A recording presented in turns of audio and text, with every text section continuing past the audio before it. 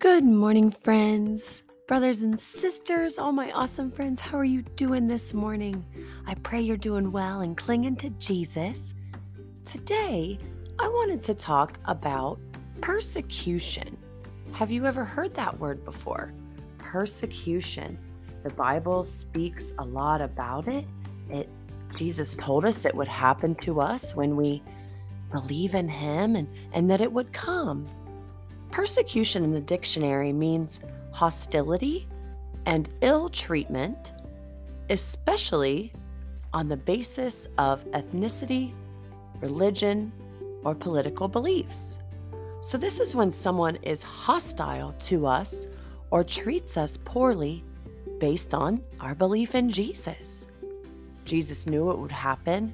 All the disciples and the prophets and Jesus himself faced persecution. They faced hatred. They faced being treated badly. They faced unfairness and false imprisonment.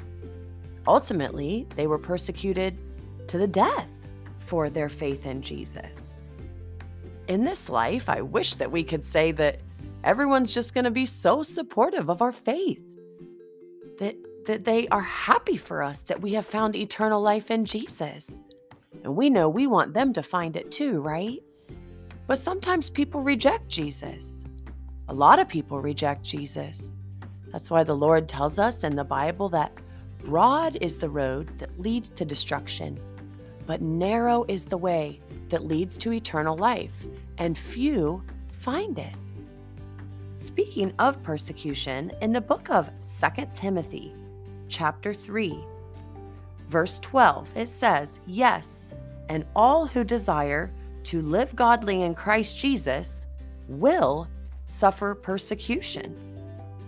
Verse 13 says, "But evil men and impostors will grow worse and worse, deceiving and being deceived."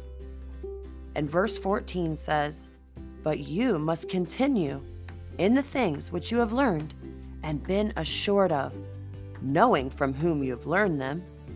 And verse 15 says, "And that from childhood you have known the Holy Scriptures, which are able to make you wise for salvation through faith, which is in Christ Jesus."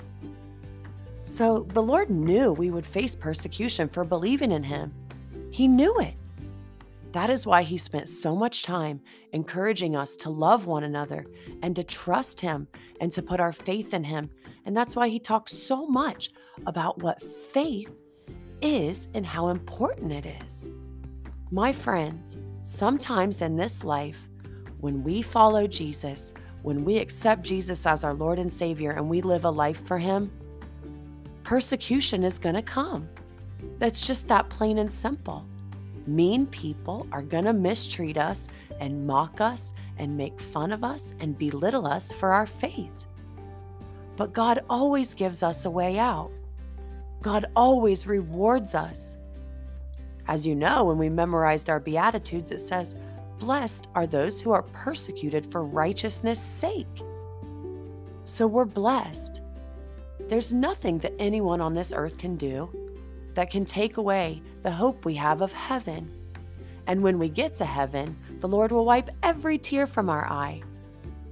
So persecution is going to come, but rejoice in it. Give thanks to God in it. And know that He's got you. There's nothing anyone can do to harm you. We pray to the Lord, we pray for those who hurt us, and we pray that someday they'll come to find salvation and eternal life in heaven with Jesus and feel the peace that we feel. Dear God, thank you for telling us that we would suffer persecution for following you. You told us ahead of time. You knew it would happen.